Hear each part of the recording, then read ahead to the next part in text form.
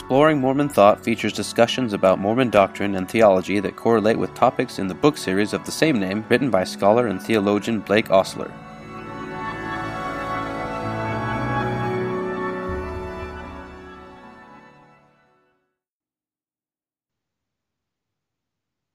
Welcome to another episode of Exploring Mormon Thought. I'm your host, Corey Ostler, and today we're going to talk about Chapter 2 in the book Attributes of God. The title of the chapter is Apostasy and Concepts of Perfection. And just as that title indicates, we're going to go over kind of what Mormons consider the apostasy and how it's kind of more influenced by some differences between the idea of God and how a skewing of that has led to some wrong ideas about God. And then we're going to actually talk about two systems.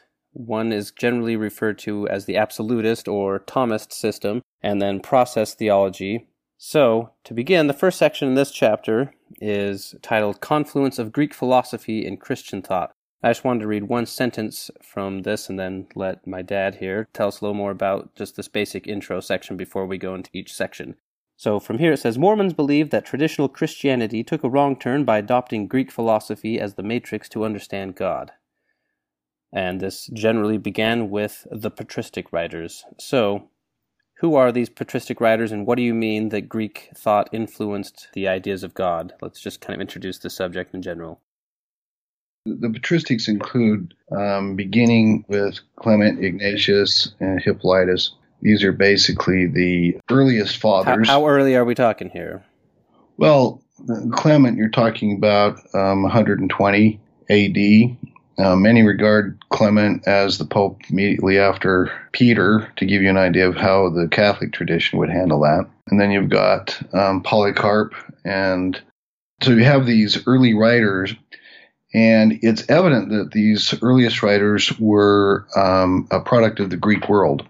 When they write in Greek. The thought world within which they're operating is that of Hellenism. Hellenism is another word for Greek because it comes from Hellenikos, which is the Greek language that was spoken at the time.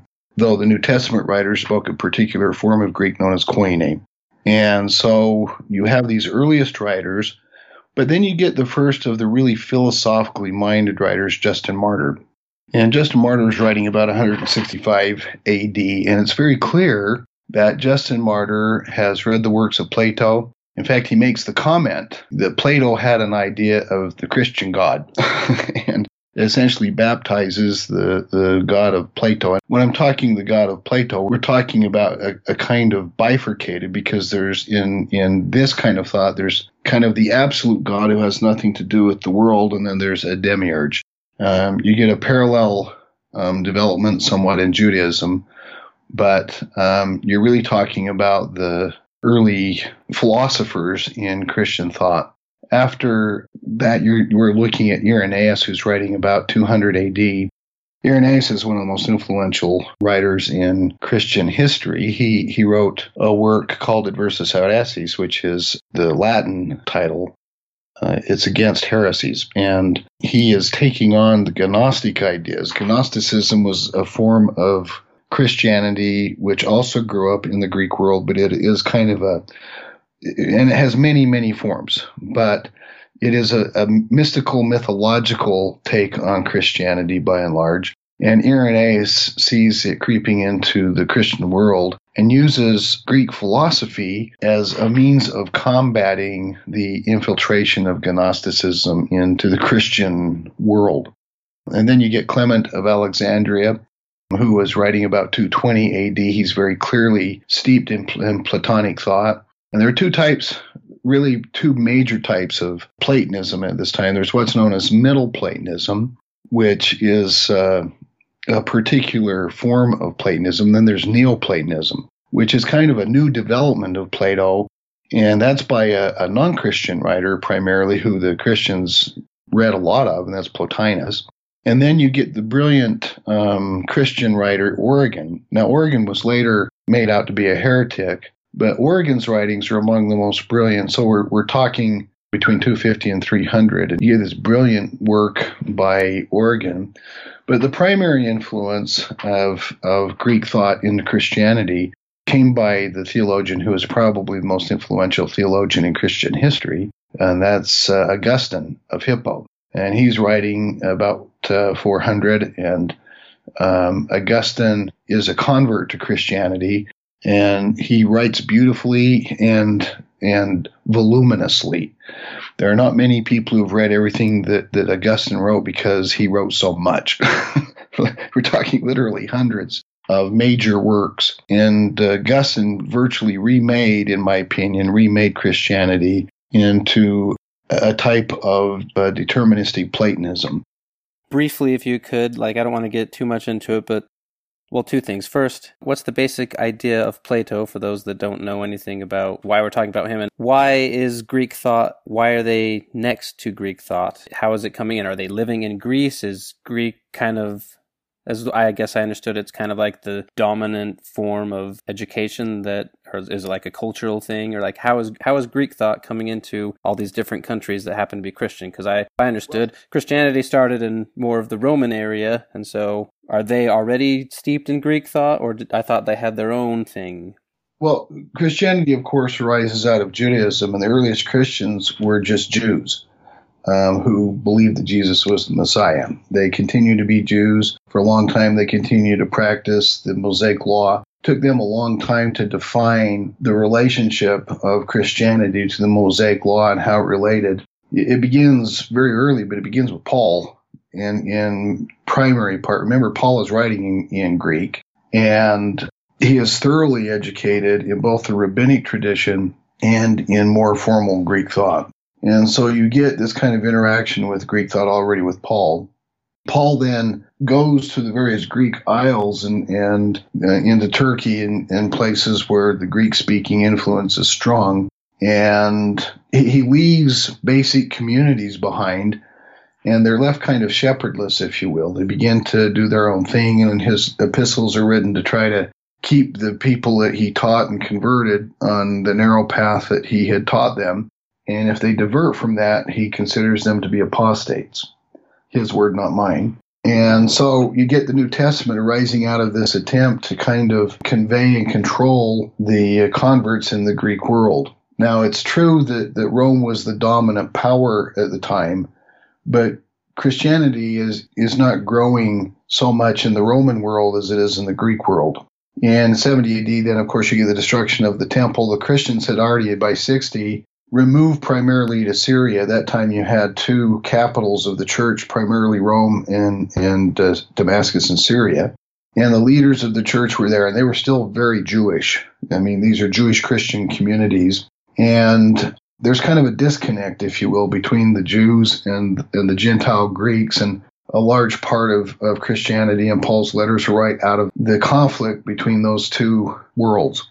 And so it's inevitable that there would be an influence of Greek thought on Christianity because that's the world in which it grew up. That makes sense there. So I guess that answers my question. So basically, Christianity and its own theology grew up in a place where Greek thought was the main, in Greece itself. And therefore, yeah, like you said, it's inevitable, just as, anything that comes from American thought is going to be greatly influenced by American ideals. And so I guess that makes sense. So I didn't realize that it was primarily growing in Greece, or at least these original thoughts were. It's not just Greece, it's all of Asia Minor, but they're speaking primarily Greek as the lingua franca and not Latin. And so at that point, early on, all the writers are in Greek. Up through 450, just about every writer in Christianity is writing in Greek. The great exception, of course, is Augustine, who did not speak Greek well and wrote brilliantly. I mean, his prose in Latin is just incredibly moving and persuasive. And while I disagree with about everything Augustine thought in many ways, and I shouldn't say that. His spirituality, his writings I think, are very instructive, and we can gain a lot from them. I gain a lot from them. But Augustine had thoroughly imbibed Platonic thought, and his brilliant move was essentially taking it. And let me explain. There are two things that you need to understand about Greek thought before we can move forward. The first are the Platonic ideals. So you have these Platonic ideals, and they are things like justice and beauty But they're not merely justice and beauty and truth. They're also things like, if you have a concept of a chair, they're chairness. There's this ideal of what a chair is, and the reason that a chair is what it is there's this reality of what the essence of a chair is, and that's chairness. And so there's this ideal of being a chair. There's an ideal of humanity, of anthropos. And so you get these ideal thoughts, which are the essence of what something is. When we're dealing with Greek thought, you take the greatest virtues and in Platonic thought. And so, for instance, God embodies these virtues, and truth is what it is, beauty is what it is, justice is what it is, because these are in the mind of God, and this is the way God thinks. And he thinks in terms, what he thinks are the Platonic realities or the Platonic ideals, according to Augustine. The other concept that one must have is that God, in this sense, is an ideal. He's kind of a product of thought, pure reason. Not pure reason in the Kantian sense, but pure reason in the sense that you can only arrive at these ideals through reason. You can't arrive at them through experience. Experience is misleading. Everything that happens in the material, corporeal world is misleading. It's a mere appearance, and it is devalued. Whereas everything that is derived from this thought process where you arrive at the Platonic ideals, it's kind of like, if you've heard the myth, Socrates gives us the myth of the cave. Actually, Plato gives it to us, but he puts it in the mouth of Socrates. And so the world that we live in is the world of these shadows bouncing on the back of the cave wall that are illuminated by a fire behind us, and we're stuck. We're chained into the cave, and we can't get out of it. But the way out of the cave is through reason itself, reason alone, which will bring us out into the sun to see the reality, whereas before all we're seeing are shadows. And so this world, what is truly real, what is truly valued, are these Platonic values. And what is denigrated and devalued is the real world of experience, the world of material reality. These are lesser than, and God couldn't have anything to do with any of these things. God couldn't be crass matter. God cannot be limited to these mere shadows. He is the pure truth, and therefore has nothing to do with this world in which we actually live and move and have our being. You can arrive at God, by the way, only through pure reason now, and reason alone. There's no admixture of what you think you know through experience. The other idea is that because God is arrived at through reason, we come up with a kind of absolute. Now, in this world, an absolute is something that is beyond human experience because it's arrived at through reason. And the absolute is an absolute upper limit. So they have a notion of perfection. God is the greatest of everything. And there is this upper limit to which perfection can go. And in all respects, whatever the absolute perfection is, that's what God is. But it created a problem because that kind of being really can't interact with the material world. It would be denigrating to God. It would be impossible for God to act in that way. And so there is this notion of what's known as a demiurge. A demiurge is a kind of half-god who sits halfway between humanity and these Platonic ideals that define God. This demiurge that actually interacts with this. And for many of the early Christian writers, like Justin Martyr, this demiurge is the same as the notion of a mediator. Okay? Somebody who stands between us and God. And so they take and meld these Hebrew ideas like the mediator with the notion of a creator who creates, and Justin Martyr believed in creation out of material or out of matter, but Irenaeus did not. He believed in creation ex nihilo. And the reason that God must create ex nihilo is that he really can't have anything to do with the material world. It would be denigrating to God if he created in that way, according to the Greek value system in the Greek world. So those are the basic notions that one must have to begin to get an idea of Middle Platonism, and then as it was refined by Plotinus in Neoplatonism. All right. So that's kind of their starting point. That kind of goes through that next section, which is titled Emergence of the Absolutist Tradition of Christian Theology. That's basically what you just went through. So right. For this next section, it's titled The Logic of Absolute Independence. I'm going to read a paragraph, and then I'm just going to go over what's called the cosmological argument, if you don't mind, and then you can come in after that. I'll introduce this person first. So there was I don't know when he lived. When did Thomas Aquinas live? He was in the 13th century, 1224 to 1274. All right, so there's a monk named Thomas Aquinas, and he was a very prolific writer, was a very smart guy. I'm just read this paragraph, and I'll read what he calls the cosmological argument. All right, the Thomist theology is systematic. That is, it is logically interlocking in nature and all-inclusive in scope. Thomas believed that he could logically derive every divine property from a basic axiom adopted from Aristotle's philosophy. Everything is either caused or uncaused. The starting point of Aquinas' theology was, like Augustine, the notion of creation ex nihilo, or creation from nothing. Aquinas' system is the logical outcome of adopting the notion of perfection as a maximum upper limit and absolute independence of the world of flux and change. All right, so that's basic introduction here. Now I'm going to kind of go over what is called the cosmological argument. So this is an argument that Thomas Aquinas came up for the existence of God. And before this, the most popular form of argument for the existence of God was called the ontological argument, which I won't go into, but it doesn't really hold up according to Thomas Aquinas. So he came up with these things, and he based it really solidly in this Neoplatonic thought, and you'll see why as I read it here. So he had basically 5 arguments. 3 of them, they're all kind of the same thing. So this one argument summing up 3 arguments, but they're basically the same thing. So 1, there are things that are A, in motion, or B, caused, or contingent. 2, these things require something else to move, cause, create them, and so on. And he believed this chain of causation can't go back forever, meaning there can't be an infinite regress of these causes, so therefore there must exist an unmoved mover, an uncaused cause, and an uncreated being. And his ultimate conclusion is this thing, this unmoved mover, uncaused cause, and uncreated being, everyone understands to be God. And that was his cosmological argument, or argument just based on his observation of the cosmos and the chain of cause and effect. And so, based on what we just heard, we can see how very related that is to, it derived directly from Neoplatonic thought of these ultimate realities.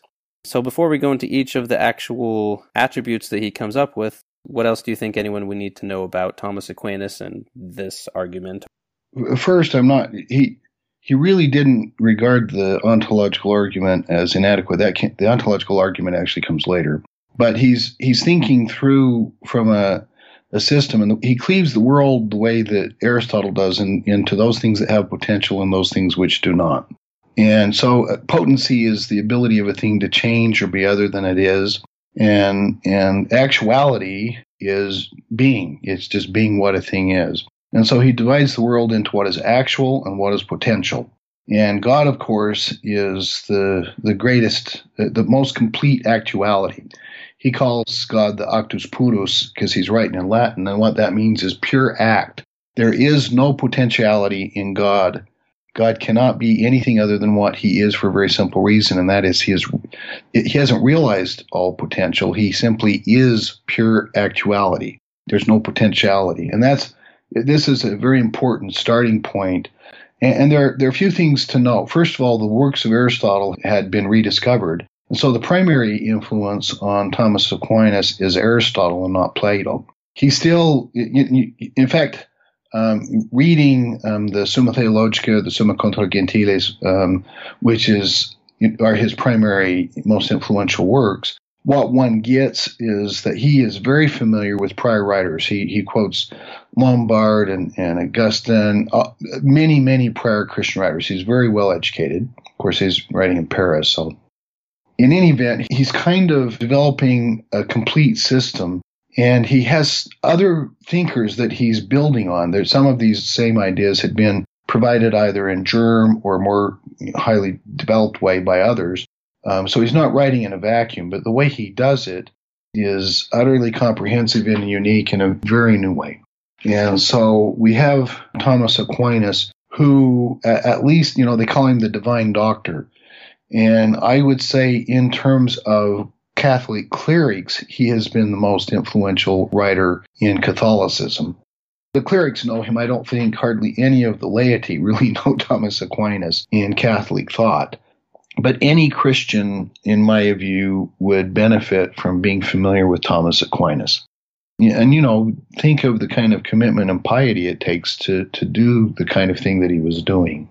So if my respect for these writers doesn't come through, I want to make it explicit. I've spent a lot of time with these writers. I've read them in Latin. I have a huge respect for them. The fact that I disagree with them should not be taken to take away at all from the respect and honor that is due to them. So that's what I want to say. Okay, so I guess a brief summary before we actually go into the absolutist system attributes one by one. So, brief summary. So we're talking about what most Mormons would call the apostasy. And I guess this takes a little explanation. So I think most Mormons conceive of apostasy as kind of after Christ died and the apostles died, the authority of the priesthood was lost from the earth. But I think the general people think of it more because people were evil and immoral, and therefore God slowly took it away because they were just so bad. But what you're positing here, which I think is more possible, is that people aren't necessarily evil, but that the pure ideas or, the pure revelations that were present and the pure teachings of Jesus Christ were kind of inevitably corrupted with the people interpreting them through their own culture and through their own understanding. And they were trying to make sense of it because, let's face it, it's not very obvious how to interpret all these things. So they're doing the best they could with what they had. But according to Mormons, they skewed this idea of God into a being that isn't really the God of the Bible in any way. Before we go into this, I wanted to read this one thing. It said that based on these Neoplatonic ideas, also ideas influencing Thomas Aquinas of Aristotle, are not in the Bible in any way. You put the early Christian writers held that scriptural statements must give way to this Neoplatonic vision of God rather than the other way around. So rather than going back to the Bible and saying, well, it doesn't really talk about God in this way here, therefore we have to change our idea of God, they did it the other way, and they said, the Bible doesn't necessarily conform to the system that we've come up with, therefore we're going to reflect this system back on the Bible rather than having the Bible reflect on the system. Is that correct? Yeah, the way I would put it, and I'm going to make several clarifications here because they're important. The first is that they adopted a hermeneutic where they interpreted the Bible through the lens of their prior and existing beliefs. Define hermeneutic, if you will. It's a theory of interpretation. It's the way one interprets matters. Now, let me say, we may say, oh, evil and bad to do that, but it's inevitable. Everybody does that. Okay. If we have a pre-existing worldview, we tend to read everything or see everything that we do through our existing way of seeing the world.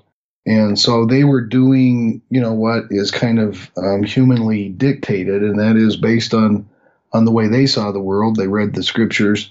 They discounted those scriptures that talked about God. They call, we have this fancy scholarly word, those are anthropomorphisms, which means we've adapted to speaking God about this way just because we're human being. And if we were human beings, we'd speak differently. How any human being could know that, I have no idea. It's a ridiculous assertion on its face. But, the idea is we can't understand God, and so we speak of him in terms that we can understand. The second, I want to talk about a bit the notion of apostasy, because I think a lot of Mormons there's this new trend in Mormonism to kind of water down the notion of apostasy to mean something like the priesthood was lost or the priesthood authority was lost, and that's all it means. It doesn't mean that anybody, that they got wrong ideas. Here's the thinking behind it, I think. Look, these guys brought their worldview and their learning to Christianity, but so do Mormons. We're doing the very same thing. So that can't be the apostasy because we also change and we do the very same thing. So if that's the apostasy, we're also an apostasy. To that, my response is that's not quite accurate. The apostasy consists in primarily understanding God in terms that are impersonal rather than personal. Instead of the Hebrew personalistic concepts, a God who is very involved, very active, very responsive, almost like one person talking to another, we get a God that is well beyond human experience and human reach. And those who are Thomas would feel like we're denigrating God to speak of him in those terms, but those are the scriptural terms. Those are the experiences of the prophets. And I think that Mormons who want to reduce the apostasy to nothing more than loss of the priesthood are really doing a disservice to what the early Mormons taught about the apostasy and to what the historical reality is about this change. Now, I think we would have to say that not all Christians, the good deal of the laity held, the priests who were writing, the philosophers who were writing, always recognized that the laity had these crass materialistic ideas of God. They vision God as a man with a beard on a throne, just like, he's seen several times in vision in the Old Testament. But they thought that was a very crass way of thinking about God, that was ridiculous. But that means that there were all kinds of Christians who actually held the very ideas that we're saying they lost. Okay? And what I want to say about that is very simple. And there were people who prayed. There were pious people who prayed. There were people who received personal revelations. There were wonderful spiritual people from whom we can learn a great deal, whose piety and goodness far outstrip our own in many ways. And so I don't want to say that the people were sinful. I certainly don't want to say they were stupid. And I don't want to say that everybody accepted these philosophical ideas, but what I do want to say is a clerical class had been created. And the real keepers of their tradition were this clerical class of learned priests who had basically a view of religion that was quite apart from that maintained by most of the laity. And it's really in this clerical class that the apostasy is occurring, because the only people who really have to worry about the business of God are those who are full-time clerics. And the way they're speaking of God, and I don't mean to say, that the clerics don't pray to God, they don't receive revelations and so forth, but when they become learned and they detail a theology, what they come up with is really not something, in my view, that is reconcilable with the Hebrew personalistic experience of God. And that's a true loss, in my opinion.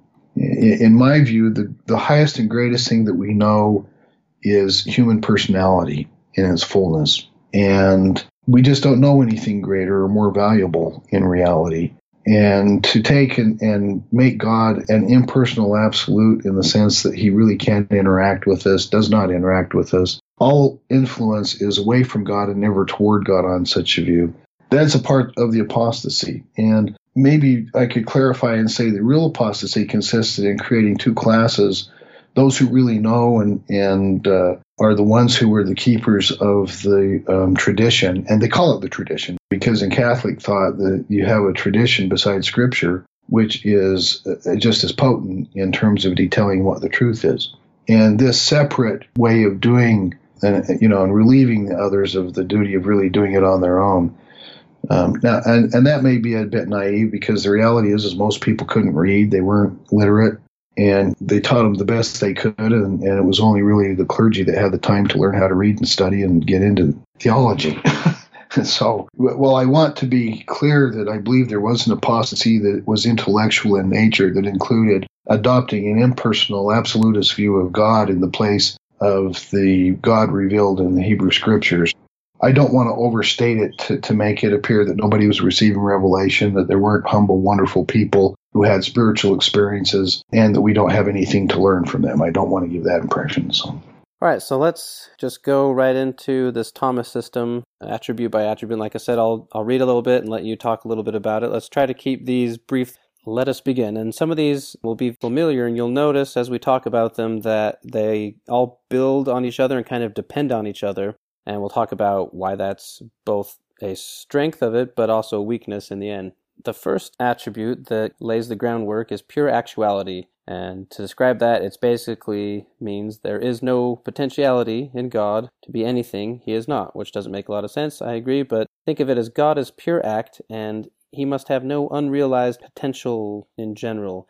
And in your book, you give a ball rolling down a hill metaphor, so if you want to talk about that idea a little bit. Well, as I said, potential is just the ability to change or the ability to move. So if a ball is at the hill, in fact, we used to talk this way in terms of science. A ball is at the hill, it has what they used to call potential energy, and the energy is realized when it rolls down the hill. So it has a potential to be at the bottom of the hill because gravity will move it down. We don't talk in terms of potential energy like that anymore, but at one time it was very common in the mid-20th century to talk about potential energy that way. But potential is just the potency that something has to be something other than what it is to change. And we can think of it as simply, it's recognized as a kind of power that a thing has. And so water has a potency to freeze at 32 degrees Fahrenheit. It has the potency to boil at 212 Fahrenheit. Hydrogen atoms have the potency to interact with oxygen atoms to form water. So there are these kinds of potencies that things have, and the Christians and others in the Middle Ages tended to define natural law in terms of the potentialities, these potencies, natural tendencies or powers that things just had. Obviously, a flower would have potencies that a dog doesn't have and vice versa.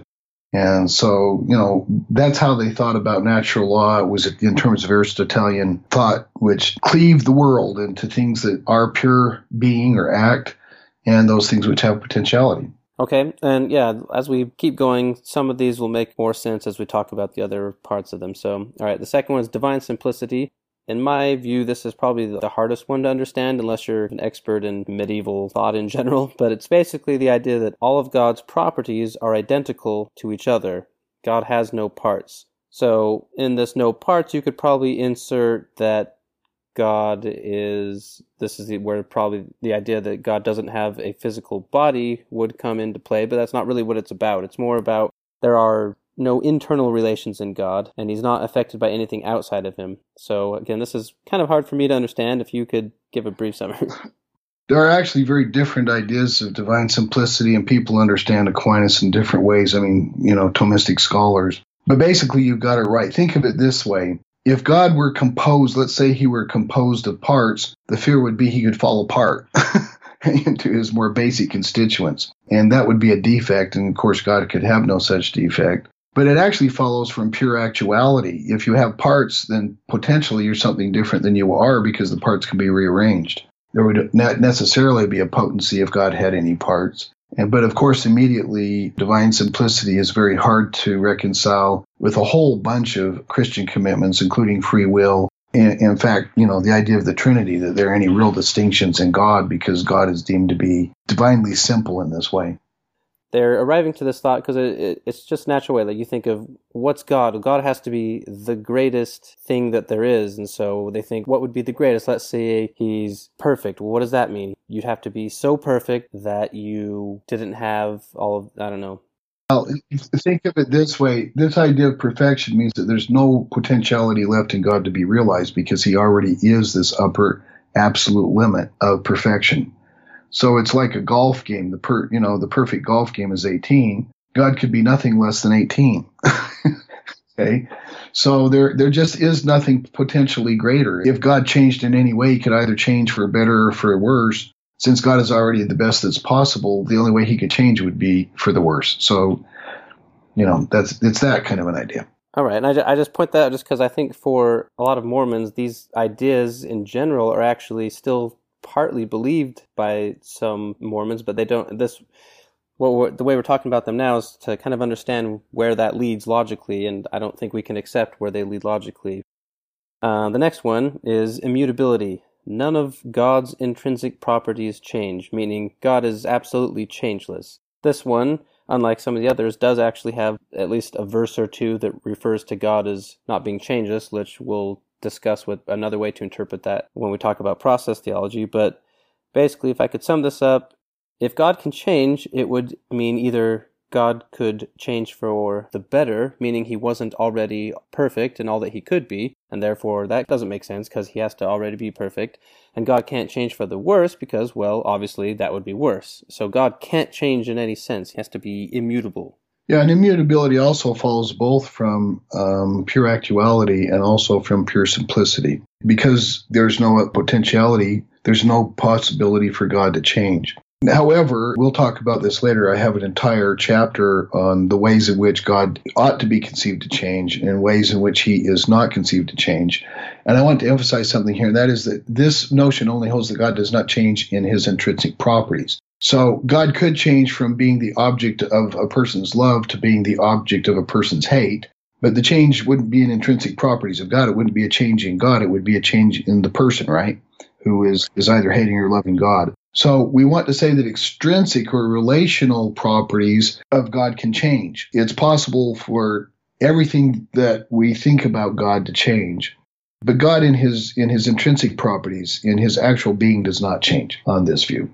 The fourth one is timeless eternity. God transcends temporal succession, In other words, the past, present, and future are all possessed at once in the divine. I think some Mormons actually probably hold this view still, so you're probably very familiar with it already, but this basically is just the view that, well, I don't think Mormons believe this, but they believe that all things are present before him. God has to be outside of time here, and a way that someone explained it to me, which at least makes sense in my head, not making sense as though I accept it, I just saying makes sense, is it's kind of like God can see, like it's like a guy standing up on a high hill or something, and there's a parade going down below, and he can see the beginning of the parade and the end of the parade all before him. And so it's all there at the same time, but to the people in the parade, it's as though they're passing by something or time's passing, but not to God. Yeah, and you probably got that analogy from 2 chapters later in the book where I use it, but likely. These also are interlocking with the prior attributes. If God is outside of time, then he can't change in any respect, because if he changed, there would have to be a way he was before the change and a way he was after the change, and that requires successive moments. So in order for God to be able to change, he would have to be, in some sense, temporal, or in time in some sense. And so timelessness also entails a very strong sense of immutability. If God is outside of time, he can't change in any respect, because there can't be no before or after, yeah. and so you begin to see how with Thomas Aquinas, all of these ideas are reinforcing. I mean, you can begin to see the beauty of his thought, because it's like, wow, every time I think of a new attribute, it follows so beautifully and dovetails so beautifully with whatever else I'm thinking about God. And the idea of timelessness was also essential in Thomas Aquinas' treatment of God's knowledge of the world. And we'll get to that, of course, later in later chapters. But it's important to understand that timelessness also resolved the problems of God's knowledge and his relation to the world, and how there could be free will for Aquinas. I don't accept as sound any of his solutions, but one would have to admit that his approach to this is just brilliant, I believe. A lot of people still hold it today. Yeah, some very, very learned. I have some very good friends at Notre Dame who are Thomists, and they think that Thomas Aquinas is dead on when it comes to thinking about God, and they're very bright people. All right, so the fifth attribute it talks about is aseity, and that's kind of a weird word, but basically ase just means self-sufficient or independent of all other realities for anything that he is. As you said, these kind of follow from one another, so God can't depend on anything else for what he is, because that would make him less needy somehow. Yeah, he would need something. He can't. If he is the first cause, there can be nothing else that he depends on, because he has to be the first one.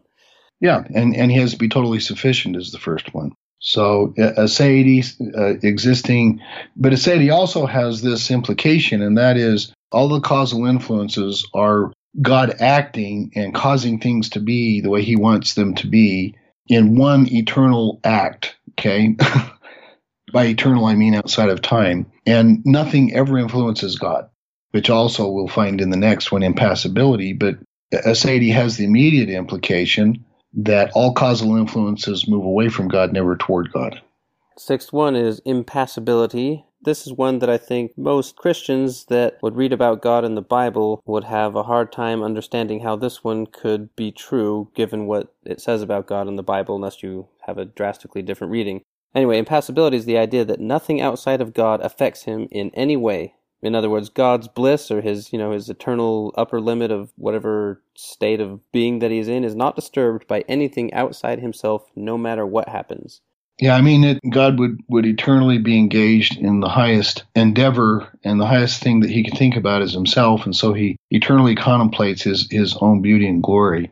It begins to look like a very narcissistic, self-absorbed God that we have. But there is this sense, and there's an important sense, and I have a full chapter later on impassibility as well. But the general notion is that nothing perturbs God, nothing affects God. And I give 9 different definitions of what impassibility could mean in the later chapters, so I'm not going to parse it all those ways now. But the bottom line is that God's happiness isn't disturbed by anything that happens in the world, and nothing affects him or influences him. All right, the next 2 Mormons will be very familiar with, so we'll probably spend a little less time on them. 7 is omniscience, which just means God knows everything. But in Thomas' system, or the absolutist system, he knows everything, including the past, the present, and the future. And there you go. For Thomas, this is a much more sophisticated notion, and it is this. God knows because he is the formal cause of all things what exists. Remember, nothing acts on him. We know because things act on our eyes to see, they act on our bodies to feel. We gain knowledge through our senses. But that's because things act on us. Nothing can act on God in that way. He could have no experiential knowledge at all, period. So how would God know what's happening in the world, especially a world that changes from time to time? And the answer is, well, everything that happens flows from God's causal, formal cause of the world. And again, Thomistic scholars parse this view in different ways and interpret Aquinas in different ways to make sense of this. I've never been able to make sense of it, and I've studied it a great deal, but the bottom line is that God knows because he causes what there is to be the way that it is. Okay, next one's omnipotence. Again, pretty familiar with that. In the Thomas system, omnipotence basically means God can do anything at all that's logically consistent. So the only thing God couldn't do would be like make things that are logical contradictions, like a square circle, things that just don't make sense at all. Yeah, what he's saying is, if you have a logically incoherent notion, God can't bring it about that a logically incoherent notion could actually exist. And so the only limit on God is, and since the logically incoherent in reality is just nonsense, it doesn't exist at all, there's really no limit on God's power, okay? Right. Because the logically impossible just doesn't exist at all, and it's a non-reality. There are no limits to God's power. And anything that is logically possible to be, God can bring about. Which is pretty intense if you think about it. Well, and we'll run into this problem later. It's possible for me to bring about my free acts, but it's not possible for God to bring about my free acts. So even though my free acts are logically possible, God can't bring them about. So later on, we're going to look at the notion of omnipotence and refine it. These weren't necessarily included in the chapter, but you put them in the diagram at the end, so I'm just going to go over them.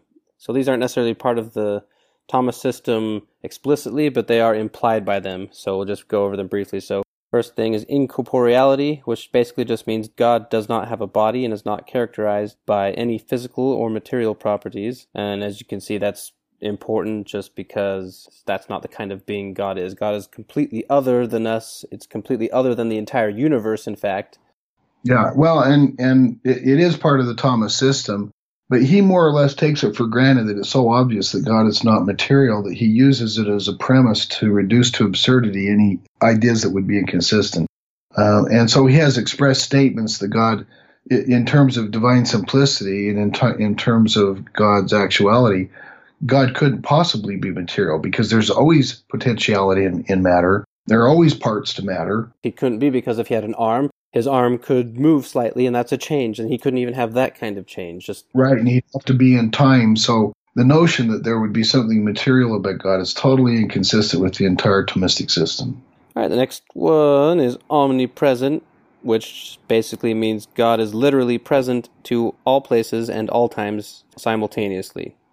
Yeah, and I think the way I understand Aquinas is that what he means is that God is acting, his action and will are realized at any given place at any given time, because there's no thing that God is to be present, okay? There's no material that God is to be present in the way that we think about presence, but God can realize his will at any given place at any given time. All right, and then the next two are, like I said, these are kind of implicit in the arguments or in the system. God is the creator ex nihilo, which means that God created everything from nothing. And like I said, I guess there's this idea. God is a necessary being. He must exist of necessity, whereas everything else is contingent. Right. It follows immediately from the third cosmological argument from contingency that he must create ex nihilo, because if everything is contingent, there couldn't be any kind of pre-existing matter. All right, and then the next one, kind of the same thing. Absolute necessity just means every truth about God's intrinsic properties is necessarily true. God is not open to any contingent fact in his being, and that's kind of what we talked about already. That idea falls from virtually every one of the attributes we've talked about so far. And just to sum this up, I want to read this from your book. It says, "Indeed, many critics of Thomism believe that if God is altogether unaffected by the world, and it makes no difference to God whether the entire world is lost in unbearable misery and pain, then so much the worse for God. Does the notion of a perfect being really require that we are simply superfluous to God?" those are things to consider in that system. So like I said, a lot of people hold to this, but in the end, if you look at it, and I don't think a lot of Christians realize kind of what these metaphysical commitments are, that if you go this way, literally God can't really relate to you in any way, at least not in any way that you would consider normal relatedness.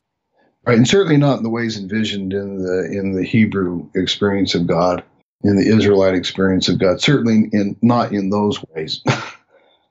Or if God does interact in those ways, it's because he's creating an appearance so that we can understand him. And he is really very different than he appears to be when he appears to us in vision and so forth.